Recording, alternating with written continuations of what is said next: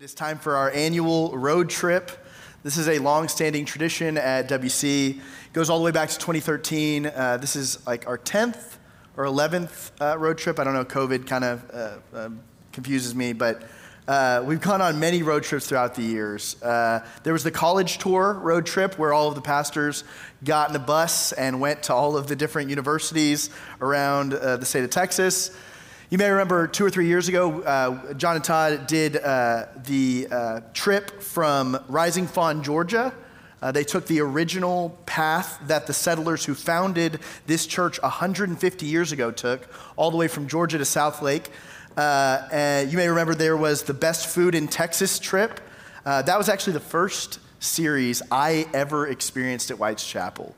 My very first Sunday after I had gotten hired here was all about cherry pie. And I knew this was a different kind of church, you know?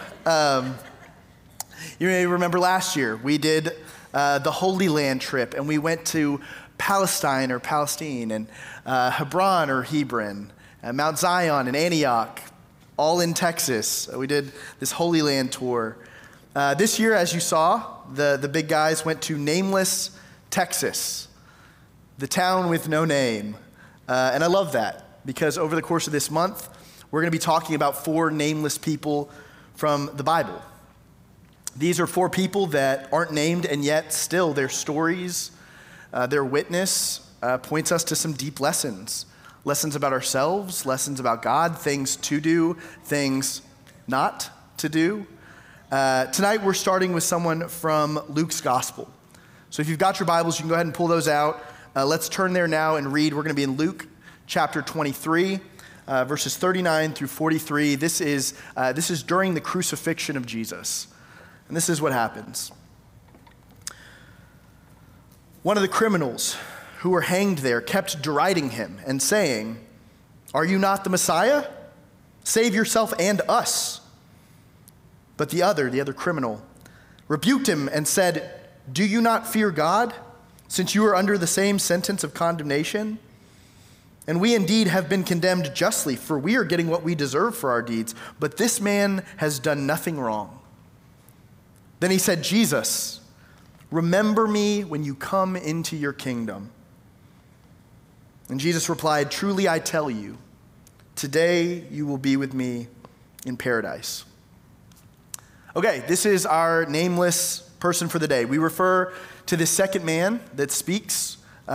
He's widely referred to as the thief on the cross. Now, I was thinking about this all week, about the name that we have ascribed to him, the name that the church essentially has given him, the thief on the cross. And the more I thought about it, the more it bothered me, the more I found it kind of sad. Like we've named him based on the worst things he ever did.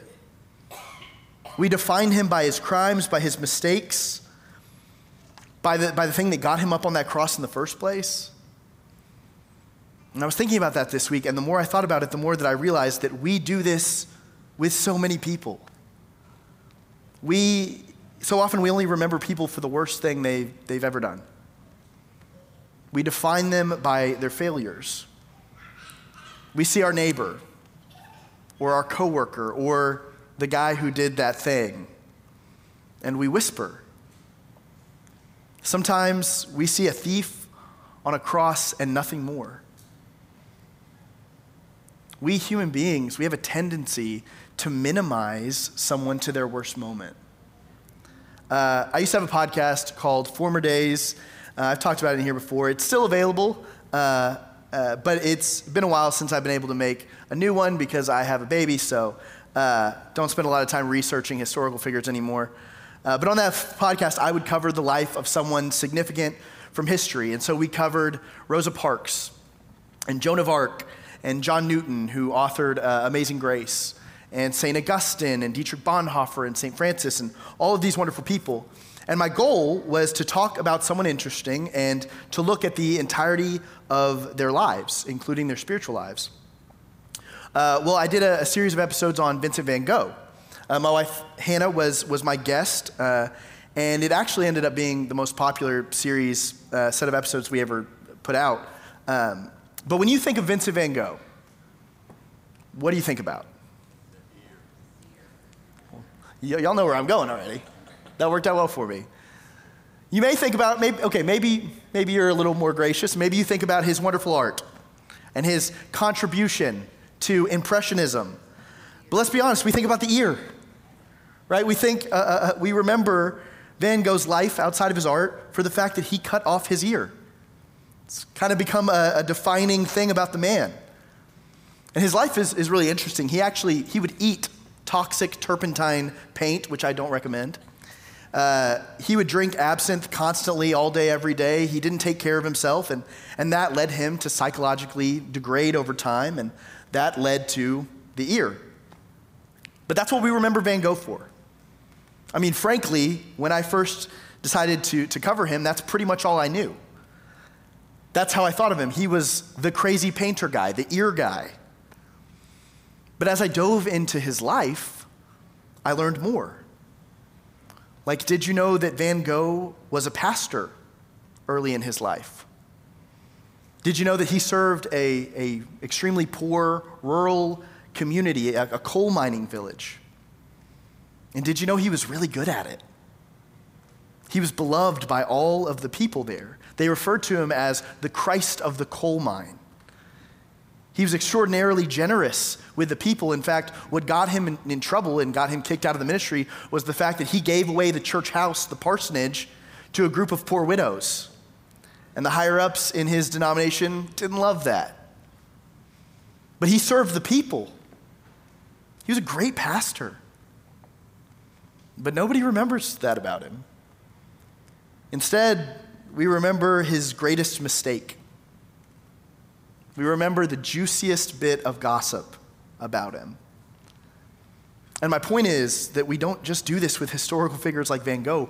We do this with a lot of people. This is a not so nice part of our human nature.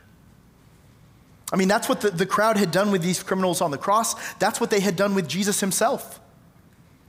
They viewed them only in light of the mistakes that they had made, or in Jesus' case, the mistakes that they claimed he had made that he hadn't, the crimes they were falsely accusing him of. But in that moment, as those men hung there, they were viewed only for the things that they were being charged with. They were just criminals on crosses, broken men paying for their sins. The crowd jeered at them and mocked them. The people, the crowd surrounding them, they failed to take a deeper look at the men that were right in front of them. And they only saw the ugly parts. They failed to see them for who they really were. It's kind of like the blobfish. Okay, if you've ever seen a picture of a blobfish, you may know that for years it's been widely considered to be like the ugliest animal on the planet. This is a blobfish. Yeah, you can understand. You can understand why it might have garnered that reputation. But for years, people showed basically this photo.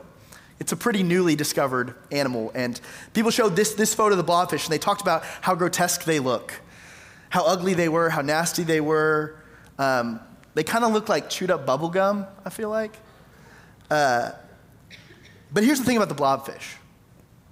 It was several years before scientists realized that that's not actually what they look like at all. This is what a blobfish actually looks like. They're not all that different from any other fish. So why do they look so crazy in the first photograph? Well, blobfish are super deep sea creatures. Their habitat is almost 10,000 feet below the surface. It's a zone that has incredible pressure.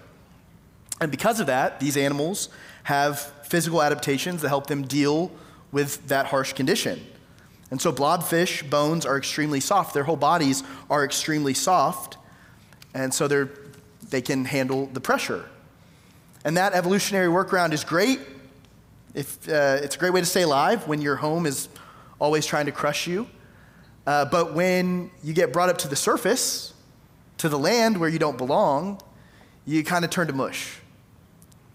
Okay, here's the point I'm trying to make. For years, people saw the blobfish as this hideous, ugly thing. They named it the blobfish. But they aren't actually that way at all. The only reason people thought this was because they failed to look deeper.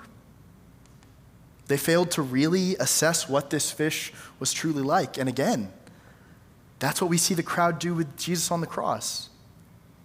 Obviously, we know that they misjudged him. They chanted King of the Jews ironically, but he really was King of the Jews. He was King of all kings.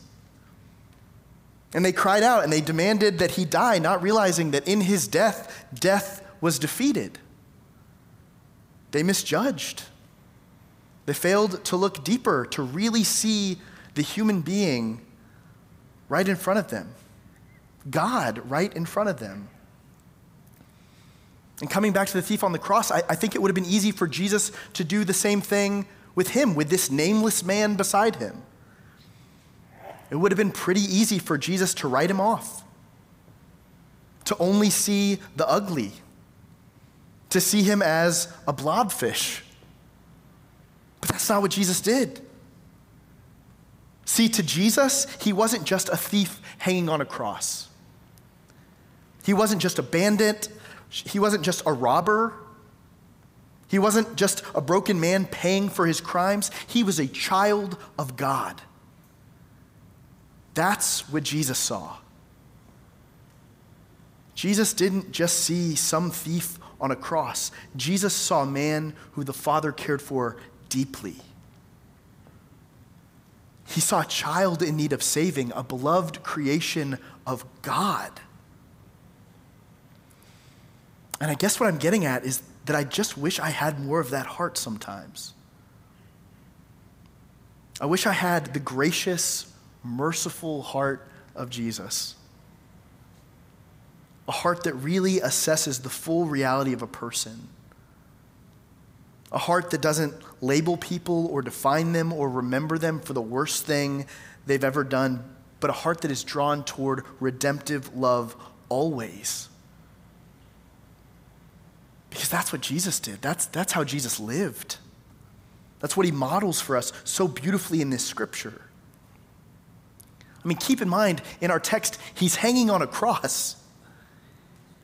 He's been beaten and mocked, and one of the thieves beside him is chastising him, saying, okay, if you really are who you say you are, get us down. But then there's this other man, this nameless man, this thief on the other side who says, you know what? I know you are exactly who you say you are. And I'm guilty. I did it. But Jesus, please remember me when you come into your kingdom. And in that moment, Jesus sees his heart. He sees a repentant man who wants to follow him. And what does he say? He says, today you will be with me in paradise. This man receives salvation. This broken man, this sinner, this robber, this thief on a cross is saved. Because Jesus had a heart that saw the best in people. Jesus didn't say, hey, nice try, dude, but no. You're too broken, you're too far gone, you've made too many mistakes. I know what you've done. And this last ditch effort, no, it's too little too late. No. Why? Because Jesus always saw through the lens of grace. He saw the good in every person. He saw the God in every person. He viewed and he treated everyone with sacred worth. He treated them as beloved. And we should too. There's a video where I think we get a glimpse of this in action. I think it illustrates this really well for us. You may have seen this before, so if you have, forgive me. But it all started with a couple of high school kids on a basketball team in Waco, Texas. They felt convicted to have the kind of heart that Jesus has. And it made quite a difference. So let's pull this video up and let's watch. Something amazing happened the other day at a basketball game, but if you keep your eye on the ball, you're going to miss it because it didn't happen on the court, it happened in the stands. Here's Steve Hartman on the road. Teamwork on three. 1, 2, 3. Teamwork. If you're a fan of high school basketball, you're not alone. Good boy! But if you're a fan of the Gainesville Tornadoes in Gainesville, Texas, then you are alone. Usually, our fan base was close to zero. My parents came one game, but they didn't come to the other ones because they didn't have time. The other students at Gainesville don't come to the games either, mostly because they can't get out. This is a juvenile correction facility for felony offenders, and one of the few perks here for very good behavior is a chance to leave the prison a few times a year to play basketball. They play against private schools like Vanguard College Prep in Waco, and it was before that recent matchup that two Vanguard players announced they weren't going to play against a team with no fans. No one likes playing in an empty gym. But isn't that supposed to be a good thing for you? You don't have the other fans cheering against you? I guess, but it just seems weird, you know? It just didn't seem right. So, before their home game against Gainesville, Hudson Bradley and Ben Martinson asked some of the Vanguard fans for a favor. To cheer for Gainesville instead. The Gainesville players had no idea what was happening. They walked onto the court to find their own signs of support, their own cheerleaders, even their own fan section. Half the crowd was assigned to cheer for Gainesville. But then as it went on, everybody just kind of got so into it. Nobody was cheering for you? Everyone was cheering for them. I mean, every time they scored, the gym was just lit up with cheering and clapping, and everyone was on their feet. This is not what I've ever seen sports be. I think in a way, this is kind of how sports should be. It just kind of showed me the real impact that encouragement and support for anybody can make. Hudson says we all need someone to believe in us. We all need someone who knows our mistakes and loves us anyway. And for that, the Gainesville players can't thank those boys enough. It's something I won't forget. When I'm old man, I'm just gonna be thinking about this. Probably remember this for the rest of my life. And finally, as for who won the game, well, obviously they didn't care. So why should we? Steve Hartman, on the road, in Waco, Texas. And that's the CBS Evening News for tonight. For all of us at CBS News all around the world, I'm Scott Pelley, and I'll see you Sunday on 60 Minutes. I love that video. Those two young men from Waco didn't look at the other team and see juvenile delinquents. They didn't see thieves on a cross. They saw human beings just like them, kids who needed someone to root for them. And so they made it happen. And this little Steve Hartman clip ended up starting kind of a movement. So many people saw this story on the news, and they wanted to do the same. And so for years, there were schools that did this, organizations that would do this, church groups that would do this. The Gainesville Tornado basketball team would regularly pack out gyms in Texas. In fact, in 2015, dozens of people from White's Chapel went down to a game at Fort Worth Christian Academy, and they rooted for the Tornadoes. And they made tornado t-shirts and signs, and they went crazy for those kids. But I love that so much because that's the heart of Jesus in our scripture. Jesus saw more than a nameless man. He saw more than a thief. He saw a repentant man who was reaching out to him. And because of that, this man was saved. Because of that, he entered into paradise with our Savior. How amazing is that? Look, if you're here tonight and you feel nameless, if you feel like a thief on a cross, or an artist with one ear, or a blobfish, or a Gainesville Tornado basketball player, if you feel like you have no one in the stands cheering for you, and you feel weighed down and defined by the worst things you've done or the way that the world views you, I want you to know that Jesus doesn't see you that way.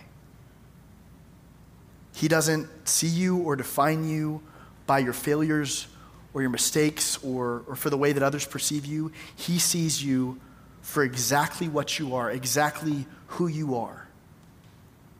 A precious, beloved child of God.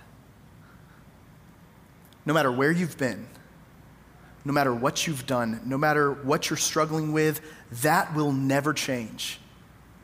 There's nothing you can do about it. Jesus will always see you that way. And my prayer for us tonight is that we would learn to do the same. That we would learn to view our neighbors with grace. That when we see a person who's different from us, someone we don't understand or someone who's made some bad choices or whatever, I pray that we will have the mind of Christ on the cross. That we will view the world with love and mercy and grace first. Because you know what? We're all the thief on the cross. We've all fallen short. We've all made mistakes, and yet Jesus still died for us. He still went to the cross. He still defeats death. He makes a way to paradise for us too. And all we have to do is recognize him and reach out. All we have to do is let him love us. So church, let's receive that grace. And let's learn to offer that grace. And maybe let's try and find another name for the thief on the cross. Hallelujah. Amen. Will you pray with me?